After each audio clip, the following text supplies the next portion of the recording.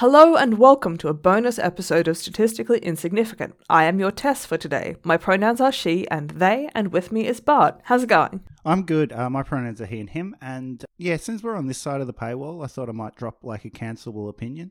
Okay. So Machine Gun Kelly's pop punk albums are very fun to listen to. I have never heard them, unfortunately. Is this one of those things where Machine Gun Kelly has turned out to be just an awful person? I just think everyone hates him, and for good reason. He seems like a wanker, but... fair enough. Yep. I can't point any fingers in that regard, so you know. Absolutely, yeah. This episode is going to be a whole bunch of different topics about teaching maths and stats. I have many opinions on it, not least because I do actually teach, but because I have had some experience with having a bad time in math. My hope is that for people learning maths and stats, this can provide a really useful perspective for how teachers think about it, and also how that experience of learning maths badly contrasts to the good experience of learning maths really well later on. So my maths in high school was pretty crap. I had a teacher who hated me in about year 8, which was 13-ish, I think. So I fell behind around about then, which made the rest of it really, really difficult. I also just wasn't in a good headspace in high school, and frankly, it's amazing I got as good marks as I did in the end. I did the core senior maths course, which had basic calculus in it, and failed at least one of the exams related to that. In particular, I had really crippling anxiety around the fact that I couldn't do a lot of the maths, which made learning maths even harder. I distinctly remember my father trying to help me with calculus at home. He was not a great person to have teaching me, because while he knew the content, I was absolutely terrified of my parents finding out how little I knew. So I basically sat at the kitchen table, desperately trying not to have a panic attack and cry while he tried to walk me through those problems. Lucky for me, by the time I came back to doing maths at university, I'd been through the near-lethal trial of my first degree, developed a work ethic around study, and was actually prepared to learn it properly. So the first thing I want to talk about is maths anxiety. There's a lot of literature these days about maths anxiety in adults and kids, and particularly in the teaching pedagogy material. I think that it comes in two forms. People who have anxiety around maths because they've had a bad time with it and think that they're not a maths person as a result, and people who feel like they should be able to do maths because they're smart, but there are gaps in their knowledge, so it's really hard and thus winds up being a huge threat to their self-image. So I grew up being told I was a gifted child for many, many years. You can imagine which of these I fell into. I think I was the first one, to be honest. Yeah. Although I did have a bit of that gifted child shit. It's funny how much damage that has done to a lot of people that I know, because I think it's because our models for what that looks like, for what gifted and talented means, is that things should be effortless. Because realistically, that's what a lot of people experienced. Going through high school and things or even primary school, where things just aren't challenging. So in your head, and certainly in my head, my idea of what it meant for me to be smart was that things would always be easy. This does not work. It did not work in maths. It did not work in my arts degree, which is one of the reasons it nearly killed me. And all of that sort of thing builds into this kind of anxiety around it. I think that the first group are generally easier to help because it's often possible to introduce them to forms of maths which don't look like what they're used to.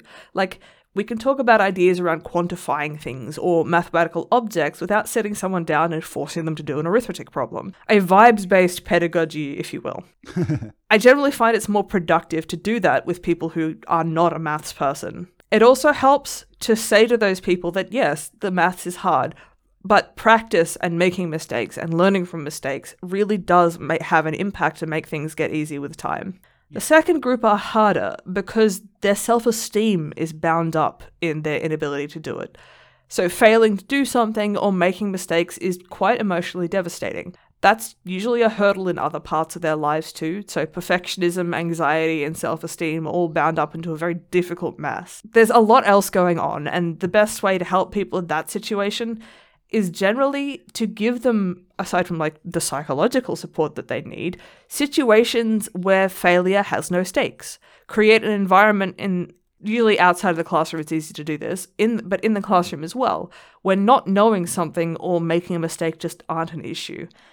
This gets really hard to deal with when it comes to assessment, because things like assessments, and particularly exams, when there's time pressure and you don't have the opportunity to make corrections, have high stakes. And one of the things that has given me like endless anxiety when I was doing coursework, well, okay, it did end in the sense that I stopped doing coursework, but like assignments and exams where I couldn't review and do corrections, or I had this like time pressure and deadlines and everything, was really, really bad for my mental health, because like even if I put a lot of work into things, I wouldn't get everything correct. And I often, like, losing marks to silly mistakes is so frustrating. Yeah, for sure. Yeah. I mean, for me, I learned most of those coping mechanisms from playing Dark Souls, which taught me more about applying myself to learning something than high school did. This leads me to the second topic. There are no useless questions. This is really hard for your type 2 anxious person because they don't want to reveal that they don't know something. But for type 1 anxious people, it can be a barrier too, because sometimes they feel like they are wasting my time if they don't know something. This is not just a salve for the egos of my students. It's a statement of teaching practice. Teaching maths and stats, and teaching anything, is a collaboration between me and my students. And if there is a gap in their knowledge, them asking questions is a matter of troubleshooting those gaps. They're very difficult to detect if someone just sits in silence and then fails to answer the questions on exam. I would like to add that there should be a special hell filled with really shit marking for teachers who belittle students for not knowing things. Fuck those people. How the questions are asked can be very revealing, because it's possible to spot misconceptions or missing information if the way that they ask doesn't quite represent an understanding of notation is a big one. But like there's some concept that they don't get will inform how they ask the question. If they haven't understood something in my teaching, I need to adapt it to them. If the problem is that they don't have some background knowledge which is assumed, that's particularly important to address, because chances are that will affect more than the current topic too. Because maths and stats are hierarchically structured. This is also called vertical structuring, depending on which body of theory you're looking at. Yep. What I mean by this is you have to understand some fundamentals before you can go on to other things, because they form basic tools used in more advanced settings. If you struggle with arithmetic, algebra will be very difficult for you. Algebra itself, the abstraction of representing things with variables such as y is equal to x squared, where this describes a relationship between inputs x and outputs y. Mm-hmm. This is a major stumbling block for people when they first get to it. I don't teach in high schools, but I would bet money that for an awful lot of students, if they aren't given the time and support to understand this kind of abstraction, that becomes the main barrier to maths for the rest of their schooling and potentially for the rest of their lives. I think that this is a major source of that type 1 maths anxiety. People come to think of themselves as not maths people and become fearful of it because they see something like this and it just makes them freeze up because they never got to that level of like abstraction. So there's kind of no way around rote learning in this model? This is not really about rote learning. Because, like, as a relationship, you can't sit there and memorize every number for which y is equal to x squared, because there's infinitely many of them.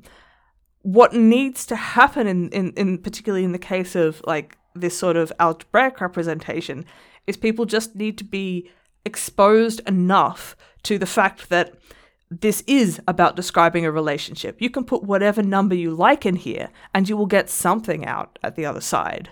Yeah. That is very, very different to like having concrete examples. And like, I think the rote learning side of things comes in when you look at a whole bunch of examples perhaps, and then you can say, okay, all of these examples are cases of this overall relationship. So like, let's see if I can come up with a few. So x is equal to 2, y is equal to 4, x3, I'm just going through the square numbers in my head, y equal to 9, and so on. So I can just think of a number, multiply it by itself, and that will give you a y. Yeah. But that underlying relationship, as expressed here, doesn't care what number you put in at the start. Yeah. The hierarchical structure also makes how we teach maths in schools, even in uni, very, very difficult because there's a lot of content, it moves very fast, and there's vanishingly little support for people who fall behind.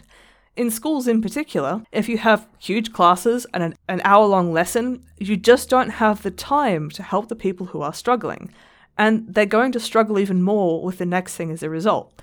This is why algebra is such a huge stumbling block, because basically from that point on, most of the stuff you are looking at will be expressed algebraically in some form or another. You might not use x and y, but you will generally use some sort of variable name. Let's change tack slightly to more of the actual content of maths teaching than the metastructure, which is what I think this is. One of the difficult things to teach in maths is both that it's a set of ideas and a way of expressing them, which is mathematical language. This is hard for people just starting out because the notation is difficult, and a lot of the time it's just not taught as a language. I have quite distinct and very bitter memories of being required to write gibberish in schools in mathematical symbols because that's what the markers demanded, and I would lose marks for writing words. I mean gibberish quite literally because there was no way to translate what was being written into a sentence where some symbols were mathematical notation. People who learn this way in high school and, for example, hate writing essays in English wind up being math students at uni who really struggle with suddenly needing to write things in coherent language. Yeah. Let's have a look at an example, and also to show how information dense the notation is. Let f be a function such that f maps from the real numbers to the real numbers, which means that f takes as input some number and gives as output some other number, and f applied to a number, so f of x, is equal to 3x squared plus 1. This is a sentence. Perfectly clear. Yeah, right? God help you if you see this in high school. Right? But this is how maths should be expressed. The notation here also makes it way shorter than it otherwise would be, because you can imagine writing every single one of those words out 3 times as long. One of the major advancements in maths during the 18th and 19th century was developing this sort of notation. This is particularly true when it comes to things like geometry. Old maths can be very, very difficult to read because it's not notation like this. This is also much more information dense as a result of condensing those words into the symbols, which can make it very difficult to get into when you're first learning. Another critical feature of communicating maths is what linguists call the mode, the form that the communication takes. Different, of course, to how we use mode in stats. This podcast is multimodal. For the listener, it has audio, video, text, and images. For you, Bart, it's also responsive to questions. And that is a critical difference between what happens to a listener and what happens to a co-host. In both these cases, time plays a really critical part when I introduce equations or do calculations in particular. That's very deliberate because dumping an equation on someone can be very hard to interpret, and is one of the reasons that learning maths from textbooks or lecture slides is really hard. So I'm going to inflict an example on you, Bart. All right, would you like to have a go? Take random samples x1, we calculate. Yeah, right. It's a wall. Is that the square root symbol? Yeah. So this is a square root symbol. Yeah. Yeah. It is a wall. If you see this on a page, you just kind of. I mean, even I, who have had years and years of training, go, "Oh, fuck. I guess we're going to have to work through this." But it becomes much more comprehensible if you walk through it with time and doing it as language. So let's do that. I'm going to write exactly the same thing. Take random samples, xi, from I equals 1 up to nx, and yi from I equals 1 up to ny. We calculate. So we're going to call the output t, and it is equal to a fraction. So I'm going to write the big line for the fraction. So on the top is x bar minus y bar. So I'll get to this in a second after I've written this. I'll get to this in a second where I'm going to like say what each of these symbols mean, but these are sample means, and on the bottom is a square root. And it is the square root of nx minus 1 times x squared, which is the sample variance, plus ny minus 1 times sy squared, divided by nx plus ny minus 2, and that is multiplied by, within the square root, 1 on nx plus 1 on ny. Gotta be honest, I'm still confused. Yep, but it's a little bit more comprehensible, right? It's not, you can see where the symbols relate to each other. Yeah. This is where nx is the sample size for x, and y is the sample size for y, x bar is the sample mean for those x's, y bar is the sample mean for y, s squared x is the sample variance for x, s squared y is the sample variance for y. Now, one of the things that going through this in time does is it tells you which of the symbols in this mess are like whole symbols as opposed to like different pieces. So this s squared x is a whole symbol. It represents an entire thing. Whereas 1 is also an entire thing. And this is one of the reasons that like subscripts and superscripts play such an important role in maths, is because they give you additional information about what is a like complete mathematical symbol just comprised of different parts. Yep. All right. That was indeed a bit of a wall. But you can also imagine like having to write out what I said as I was doing this formula as a paragraph, several paragraphs probably, right? To demonstrate the information density, I'm going to read this again. X bar minus y bar divided by the square root of, nx minus 1 times the variance of sample variance of x plus ny minus 1 times the sample variance of y, that is divided by nx plus ny minus 2. All of that is still multiplied by 1 on nx plus 1 on ny. It's a lot. So what I don't understand the takeaway 1 and takeaway 2 in various positions. Are they like okay, so this is done for stats reasons, I guess is the easiest way to say that.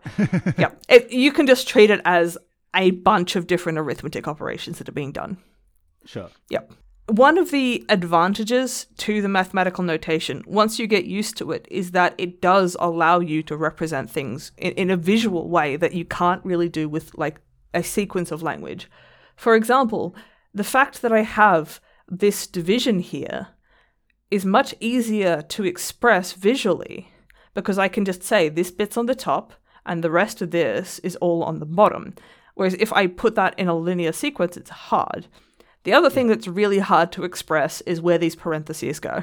Because like nx minus 1 times sx squared, so that's this bit in here, it's very hard to, in that sentence, work out where the parentheses are around nx minus 1 because they just don't fall into the language that easily. So this is me remembering an old episode. Yep. There was a period of human history where mathematics was done without the operation symbols at all. It was all done in kind of the textual way. Yeah. Yeah, and it was hard. Even harder than it is now. So one of the interesting things I think about the history of maths language and the history of maths notation is that once you are able to express things in this much denser way, suddenly the things that you can deal with become more complex. Yeah. Once you understand the properties of something you've bound up in this notation, you can deal with it just as an object in a way that you couldn't previously. Oh, and I even imagine like before the Arabic number system was introduced, it must have been more difficult just because you don't have a... It's much more complicated to be calculating around 12 than it is around 10, if you know what I mean, in units. So Arabic was not the oldest way of expressing numbers.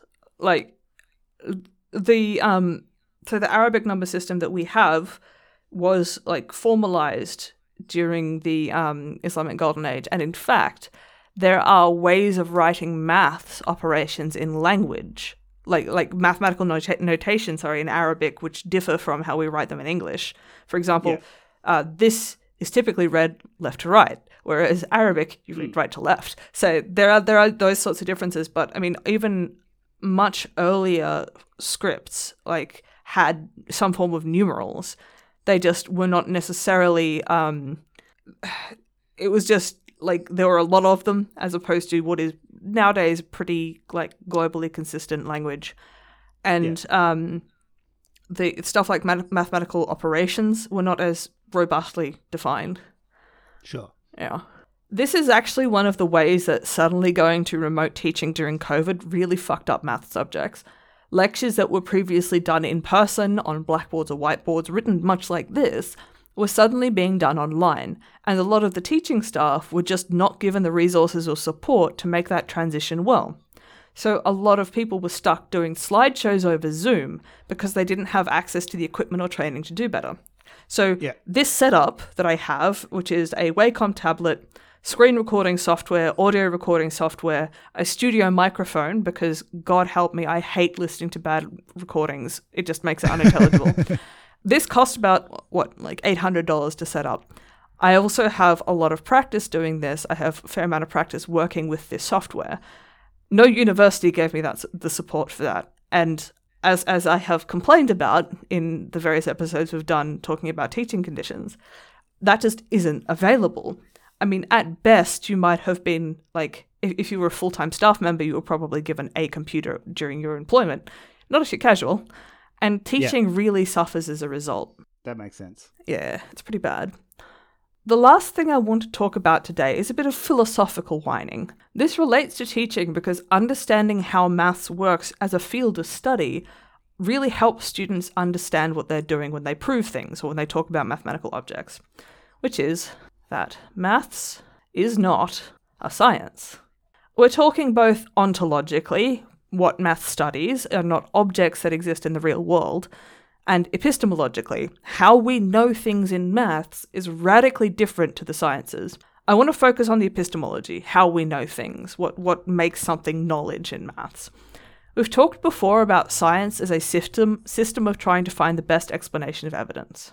This is also called like empiricism or whatever else. It can be observational evidence, it can be experimental evidence. This is why I say that sociology is closer to physics than physics is to maths, because physics is about the real world. However, the underlying structure in maths and stats as a field of applied maths is not evidence-based. You can really prove that something is true in maths, which you can't do in science, because all you can say is, well, our explanation is better based on whatever. We call this deductive logic. Oh, like Sherlock Holmes. Fuck that guy. I mean, he did not have very good explanations of evidence outside of the contrivances of the author. So I love those books. You nerd. So a theorem and a proof of that theorem is a basic unit of knowledge in maths. How they work is that you have some set of conditions, and if those conditions are met, then the result is necessarily true. A proof is a logical argument which shows that this relationship holds. If you ever do logic, the actual term for this is that it is a valid argument, which means an argument in logic or maths or whatever else is considered valid if this holds, right? If the conditions are met, then the outcome must be true. That makes something a valid argument. And this arguably, this also holds in rhetoric, but rhetoric is much more about the feelings and the vibe of what you're saying than it is actually about the content. Let's have a look at a couple of examples. I'm going to do one that's relatively straightforward and one that's a bit more abstract. So the first one is called the pigeonhole principle. So the conditions are, if we have n, which is some number, boxes, and more than n objects, then at least one box will have more than one object in it. Assuming you are filling the boxes with the objects anyway. Alright, let's prove this. So you take n boxes and n plus m, whoop, that's really weird m, objects. This is some number m, which just means that you have a bigger number of objects than you do boxes, right? Yep. Fill the n boxes with one object each, leaving n plus m minus n, which is m objects left. Yeah. These have to go somewhere. So we'll increase the number of objects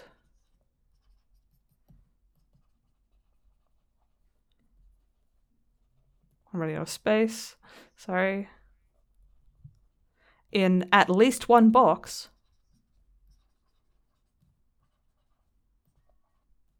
Beyond 1.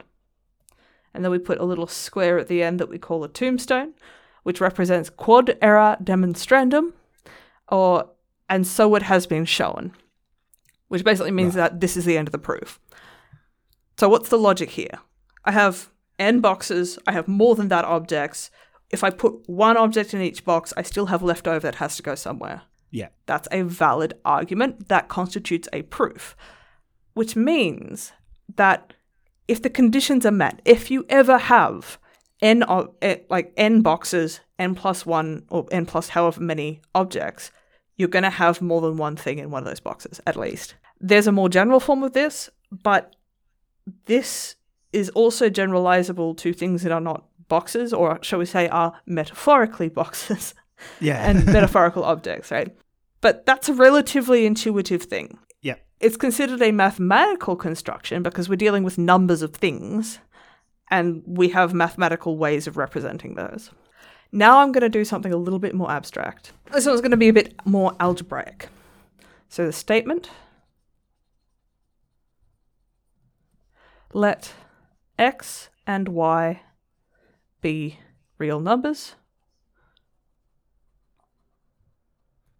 Then, alright, so x plus y times x minus y, there's an invisible little multiplication here between the parentheses, is equal to x squared minus y squared. Let's prove it. We start by expanding brackets.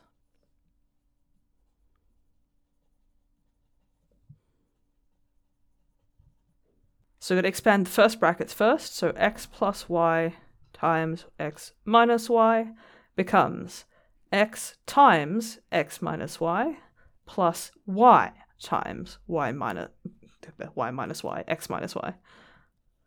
We can do that again.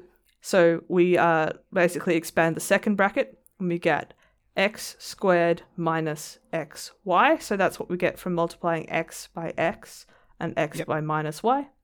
Plus yx, the order matters here for a second, minus y squared. We then exploit that xy is equal to yx. So what this means is multiplication is commutative on numbers. It's a technical property. What it means in practice is that it doesn't matter what order you multiply things in. This also means that these two are going to cancel.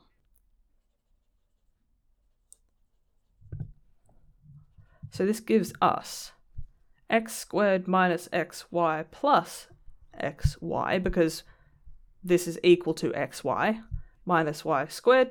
These two cancel. This gives us x squared minus y squared as we needed. Yeah. And we put the tombstone over here. So the conditions in this case is that you have two numbers. The consequence is that the product of their sum and difference is the difference of the squares. This is always true for any number x and y.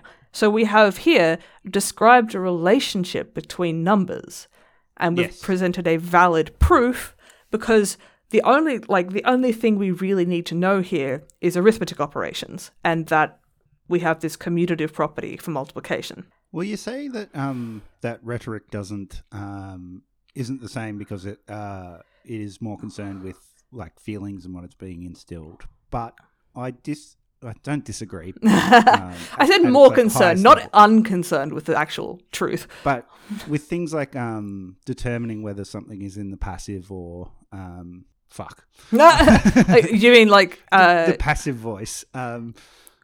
You have to run similar kind of operations on the wording of things and where the emphasis lays and that kind of thing. Yeah, so that sort of with the proof in that way. Well, that's sort of like, I would call that linguistics, right? So that's basically syntax and semantics and linguistics. So where that becomes an argument from evidence is you have a theory, or a scientific theory about what the syntactic structure of your language is. Yeah. So that is your best explanation of the evidence of how language works for that particular language. And that's where that sort of like evidence-based thing comes into play. Yeah. And like, so when I did linguistics, I did a bunch of like the kind of generative grammar, which is Noam Chomsky's do, and some of the functional grammar, which is a different body of theory. I prefer it because I think it is better able to deal with natural language, and there are some real weird things going on in Noam Chomsky's research. Well, yeah, he at the time he used to say that it was meant to find a mathematical model for language and computing, right? Yeah, so the idea he doesn't say that so much anymore because it's kind of been disproven, but that was the... yeah, so what he was kind of...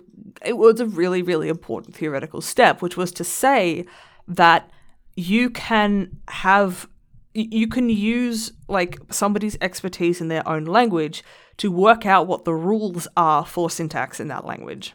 So that's kind of fundamental idea. And then you can use that syntax to generate, hence generative grammar, sentences that will be grammatical. The problem is that how people actually speak constantly and eternally breaks the rules of grammar, just all the time. But people can still understand what it means.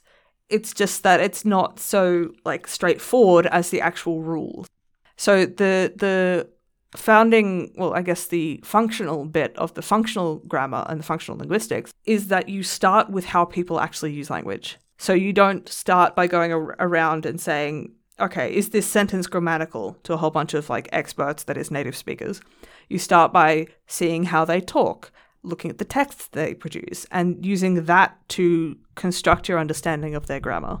Because generative grammar cannot handle natural language, which is one of the real like failings of it as a body of theory. Oh, sorry, that was a slight aside. I will say that when it comes to something like mathematical proof, the linguistics of maths is not very well developed because it's really, really hard, because it's extremely information dense. I know a guy who was actually my linguistics tutor back when I was studying it, who has gone on to do a bunch of research in like functional grammar and things like that, looking at how like physics textbooks work, because he has somewhat of a physics background. But to do the same with maths is really, really difficult because you have to be able to read all of the notation. You have to basically know the maths in order to do this.